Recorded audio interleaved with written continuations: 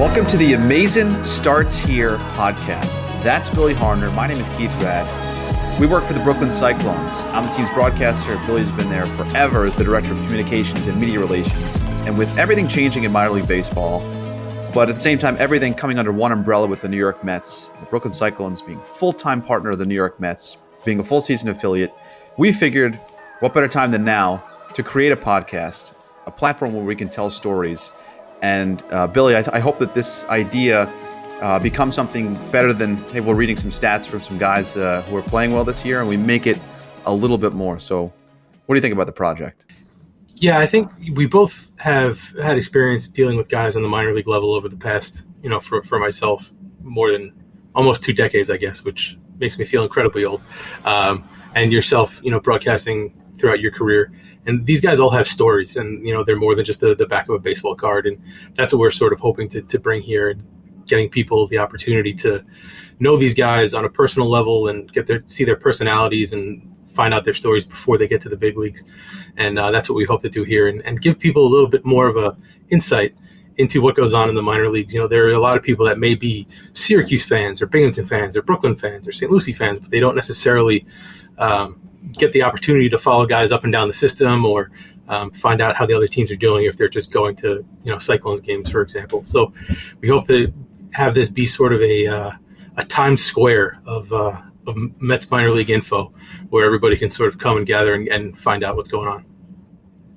And the coolest part about hopefully something like this is that if we do an interview with a player who's 18, 19, just getting started, we wanted to put it in a place where when that guy is lucky enough to crack the big leagues or becomes an all-star down the line, however long, you can go back and see the growth and see the transition and the change of, people that are just excited to be here and then all of a sudden become all-stars, which, Billy, in your experience, you've seen that. You've seen, the Nimos walk through the door and all of a sudden they're in the big leagues. So I think that is another cool part of it too.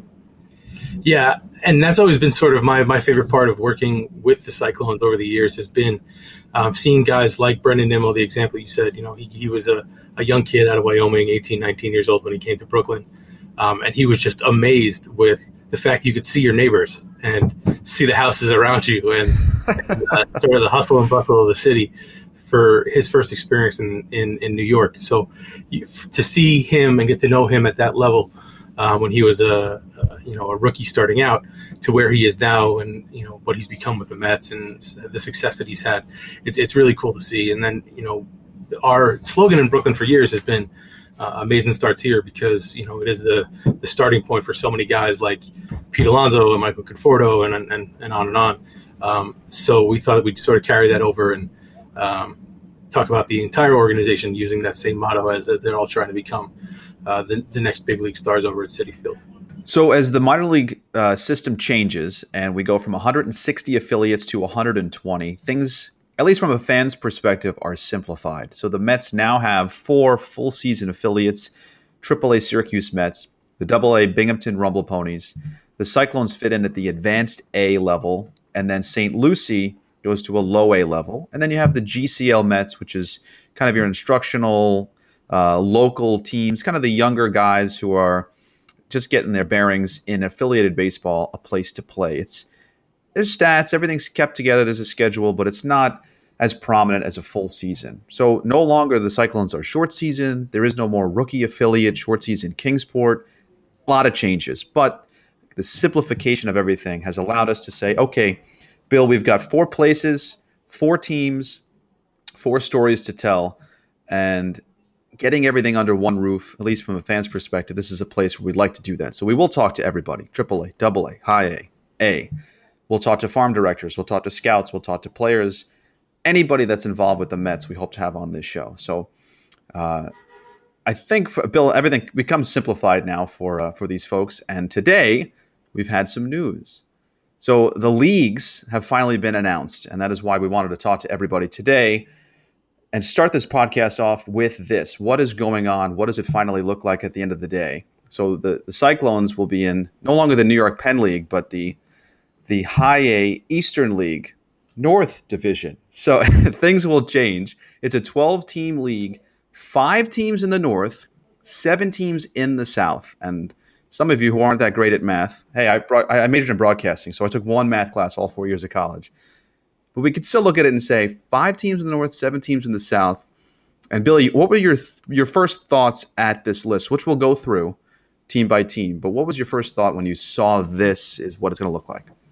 When I first looked at the full list that Major League Baseball released today about the new player development system, if you're a fan of the Syracuse team, things are pretty much the same. You're going to be playing the same teams. You're in a AAA league. It's pretty much the same. Binghamton, pretty much the same as well. There's a few changes there with Somerset coming in instead of Trenton. But for the most part, it's pretty much status quo. You're going to be playing the same guys in St. Lucie, playing the same guys, same team. You're just going from high A to low A. Where it gets interesting is where the Cyclones come in, because the New York Penn League no longer exists. Basically, short season baseball no longer exists, whether it be in the Appalachian League or the New York Penn League in terms of the Mets organization with Kingsport and the Cyclones playing in those leagues.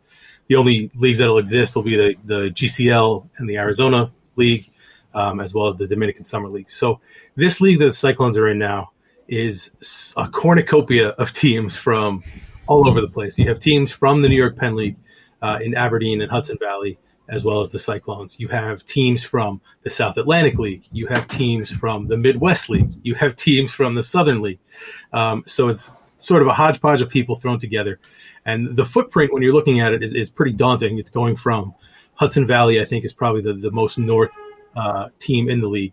And then you're going down to Rome, Georgia, which that is a pretty far footprint. But I think they realize that in this league and what it's going to become down the road is you're not going to be having, guys taking 16-hour bus rides, 4 times a year going from Hudson Valley to Rome or from Brooklyn to Bowling Green. I think with what they're doing with this entire system is to try to eliminate that and try to make travel a lot easier and a lot more localized.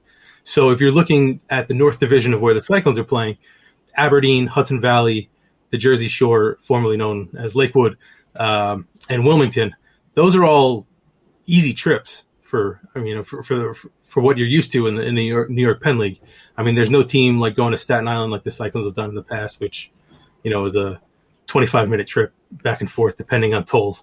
But it's reasonable. You're dealing with probably like 3 and 4 hours windows for most of your opponents, which isn't terrible in terms of what minor league baseball has been. So that part I think is good. I think it'll be interesting to see when the schedules come out next week how they sort of fit in the North Division versus the Southern Division, because as you said, it's 5 and 7. So there's always going to need to be somebody playing a Southern Division opponent because you have an odd number of teams in both the North and South Division. So it'll be interesting to see how that plays out. But I think, with the Southern Division being Asheville and Bowling Green and Greensboro, Greenville, Hickory, most of those teams aren't that far. Bowling Green and Rome are probably the outliers that are going to be a bit of a hike for some of these teams. But my big takeaway was just I'm excited that this is sort of out there now.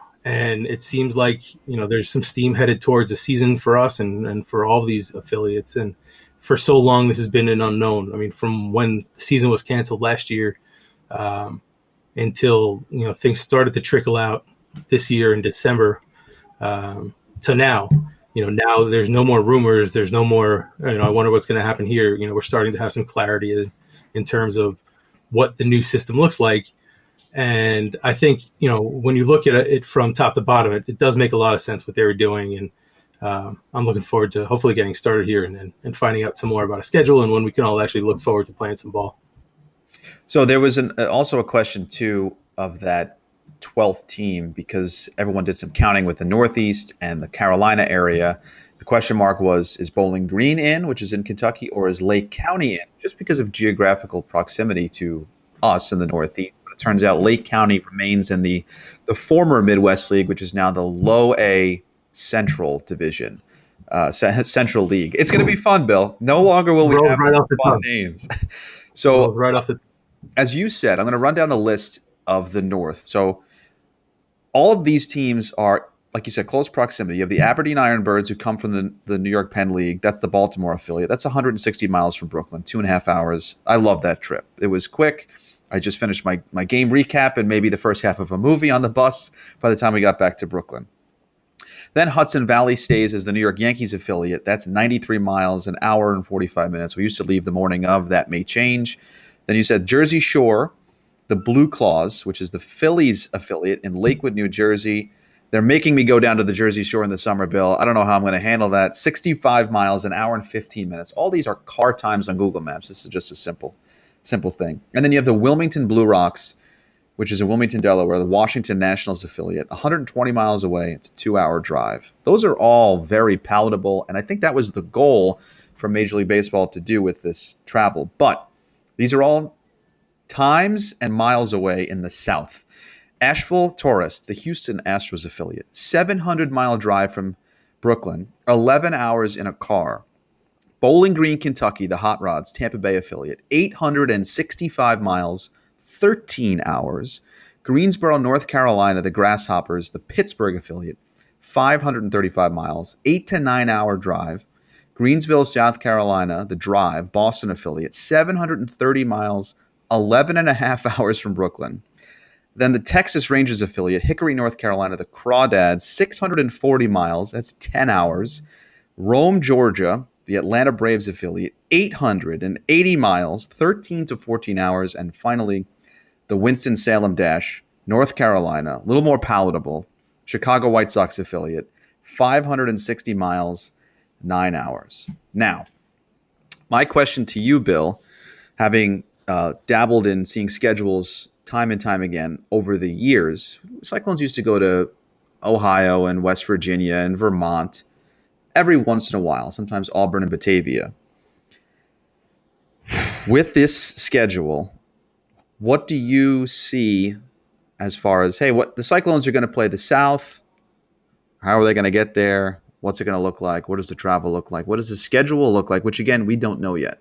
Yeah, from what has been sort of reported, and I think what has been discussed in terms of the priorities in making this schedule and what minor league baseball is going to look going forward is a lot more days off for rest and recovery. The Cyclones had 76 games in 81 days. That's not going to be the case anymore. You know, you're looking at something where potentially you're going to have one off day a week, where you're going to be playing 6 days in a row and then 1 day off, and then 6 days in a row and 1 day off. So you'll have potentially a schedule that looks Tuesday through Sunday with Monday as an off day, or Wednesday through Monday, or whatever it is with off days scheduled out in advance. So that is good, obviously, for the players, and giving them more time for rest and recovery, which has become such a important part of what minor league baseball is about and what player development has become about. But in addition, it's also going to be very important in terms of the travel, because if you're going to be having to go to these faraway places, it's not going to be like the days of finishing up a game that goes 12 innings in Coney Island and then jumping on a bus and going up to Vermont and getting there, the next afternoon, in some cases. So those days are going to go away. So I think it'll be a little more palatable to do trips where you're going to be going from Brooklyn to, say a halfway point, whether it be Greenville or something like that, and then continuing on your way. And then on your way back, you'll have another off day. So, you're not going to be having these periods where teams are playing in, 13 days in a row or 2 weeks, whatever it becomes. Right. It's going to make that a lot easier in terms of travel, if that's what it becomes. There's also the possibility that it becomes, like the old school American League and National League, where, down the road there becomes 6 and 6 even split in the divisions, and you don't go out of division except for maybe once a season to play each team, 3 at home, 3 on the road, something like that. So there's a lot to be seen once the schedules come out, but it'll be interesting. And I think it's a problem that is very particular to this league in particular, because it is such like the other leagues, there's a little more continuity. The Florida State League, they all sort of stuck together and are still playing each other. And like I said before, these are this is a cornucopia of teams from 4 different leagues that were put together. I've used the analogy of it's like when you're putting together Legos with your kid, or you're putting together an IKEA dresser, and all of a sudden at the end you're like, oh, there's all these pieces. All right, whatever, we'll just figure it out. And that's sort of what this league looks like. It sort of became. And the other part that I'm excited about with this league is that the affiliates are traditional Met rivals in terms of you're playing the Phillies, you're going to be playing the Nationals, you're going to be playing the Yankees. So you're going to be seeing these teams a lot more. I mean, the Cyclones played Williamsport maybe once a year, not every year. We had a great rivalry with Staten Island, and I think that'll carry over with Hudson Valley. But we really never played any of the Nationals teams. Once I think they were in Auburn, and that was that, and we never really played them because of the distance. So I think it'll be good. I think it'll be interesting too, because now you're going to have these guys that go to the big leagues and play each other 20 times a year, potentially playing each other 20 times a year everywhere as they're working their way up the system, whether it be in this league or in the Florida State League, AA, AAA as it goes on. So it'll be interesting to see how how that affects the player development as well. Because if you're used to seeing this guy, 4 or 5 times a year, every year in the minors, and then you get to the big leagues, it's not going to be such an adjustment, I don't think. So a lot of interesting things to see how this plays out down the road. But this is the start, and we're excited to have a start. Yeah, you have Rome all the way to Georgia for the Atlanta Braves, and like you said, Phillies are in Jersey Shore. Wilmington has Washington. Hudson Valley has the Yankees. Miami goes to Beloit. They're in a totally different league. But like you said, you have those rivalries. You have Pittsburgh, you have Boston, Texas. Things are always heavy with Tampa Bay when they used to be in Hudson Valley. Another question that fans might have, and broadcasters, is that AAA, they fly commercial because it's such a vast league. AAA, you're seeing, though, 13,000, 14,000 fans. It's a top dollar in the minor leagues. They have a little bit more money, so they can afford flights. You don't really see it at AA. Would Cyclones fans expect, and broadcasters expect, any flights, do you think? Is that feasible right now to these destinations in the South? Yeah, I mean, I'm not involved in these upper-level conversations, obviously. As I sit here in my basement, clearly I'm not at an upper level.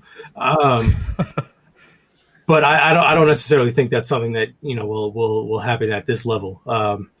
In the past, it was just AAA, and it was just a certain number of trips. You're looking at when New Orleans was playing in the Pacific Coast League, so you had a very far distance from Tacoma to New Orleans, for example, where it's just impossible to take a bus in that instance. I wouldn't necessarily think that there's going to be a lot of plane travel, if there's any plane travel at all. But again, we'll have to see what happens with the schedule when that comes out. That's especially at this time of where we are, where we're going to be having limited capacities and teams have lost an entire season. I don't think financially it's feasible for a lot of these teams to not only take on the expense of having 2 buses for commuter trips or local trips, like when we're going to Hudson Valley or Aberdeen or whatever from Brooklyn. That's an additional expense, obviously, having a second bus, which we've never had previously. So adding a flights to it, I think that would be something that's not necessarily palatable, particularly at this time, based on where we are as an industry in terms of our finances. So when this whole discussion about minor league baseball contracting and changing happened, a lot of that was surrounded as well with there's so many players, there's so many different leagues and different levels. How do we pay these players a little bit more? And that was also part of the announcement today. You'll see player salaries increase. And a lot of that just happens to be we've contracted. We now have trim the fat, so to speak. I know that when I say trim the fat, I'm talking about players and lives and careers. That's the business of the game. But what did you think when you saw that, okay, now that we have 4 main full season affiliate levels instead of sometimes 7 or 8, we could pay these players a little bit more? What did you think about that? Yeah, when you look through what Major League Baseball put out today, there's a lot of good things that are coming from this. Obviously, I have friends, you have friends that, lost their jobs, that lost their affiliations, that, especially in the New York Penn League, there's a lot of teams that just closed operations, which I don't take lightly. And, this industry and this sport has brought me basically everything that I have. So I'm very appreciative for it. So I know how difficult it would be to have that all taken away. So let me just get that out of the way from, we're not making light of all these people losing their jobs and definitely not. And stadiums closing and cities losing their affiliates. We know that's terrible. But on the other side, what Major League Baseball has been able to do in terms of increasing players' salary, and it's not just, pennies on the dollar, there's going to be increases up to 72% in salary for people for the 2021 season. So that's a big improvement in terms of, their ability to live and provide as they're working their way through the minor league system. In Brooklyn, we typically have 18 to 22-year-olds. So we don't necessarily think of the guys in AA and AAA that are supporting families. So having an increase in your salary from between 38 and 72% for some of these people is obviously a great thing.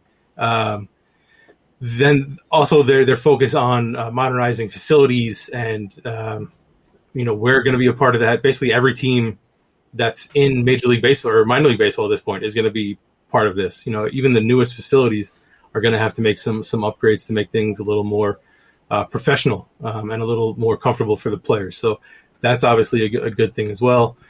Reduced in-season travel, which we've sort of talked about, but also I think the idea of potentially having longer series and not necessarily 3-game series or 2-game series or 4-game series. You're potentially, if you're going to make some of these longer trips, maybe you go there for a week and you're there for 6 days and then you come home. So you're not going to be getting on a bus again, and you can sort of set up and unpack your luggage in a hotel, which is a rarity when you're in the minor leagues.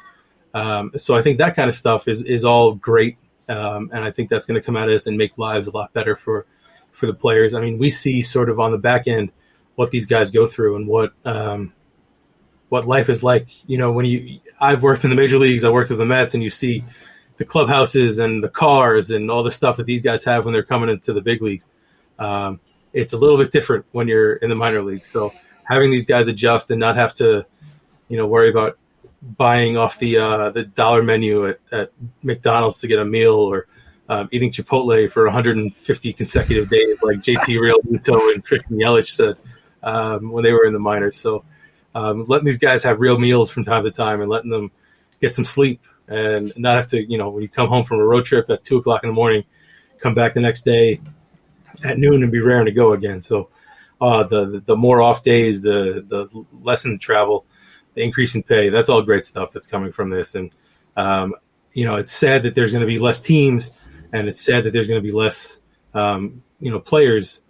Some of the guys, when you look at our teams that I'm sure either of us have worked for, some of my favorite guys are the guys that are going to be coaches or are going to be, maybe make it to high A and call it a career at that point. Those are some of my favorite guys that we've worked with over the years. So a lot of those guys aren't going to be there anymore because there's just less jobs. So that's sad. But overall, in the grand scheme of things, the increase in pay and all the other stuff, I think is going to work out well for what these players are going to be doing going forward.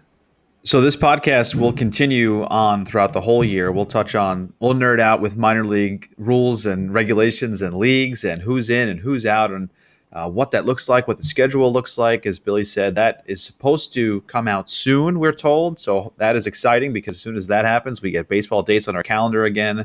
People like Billy and I actually can sleep at night instead of thinking, I did work in baseball once, right? That happened to me once. So.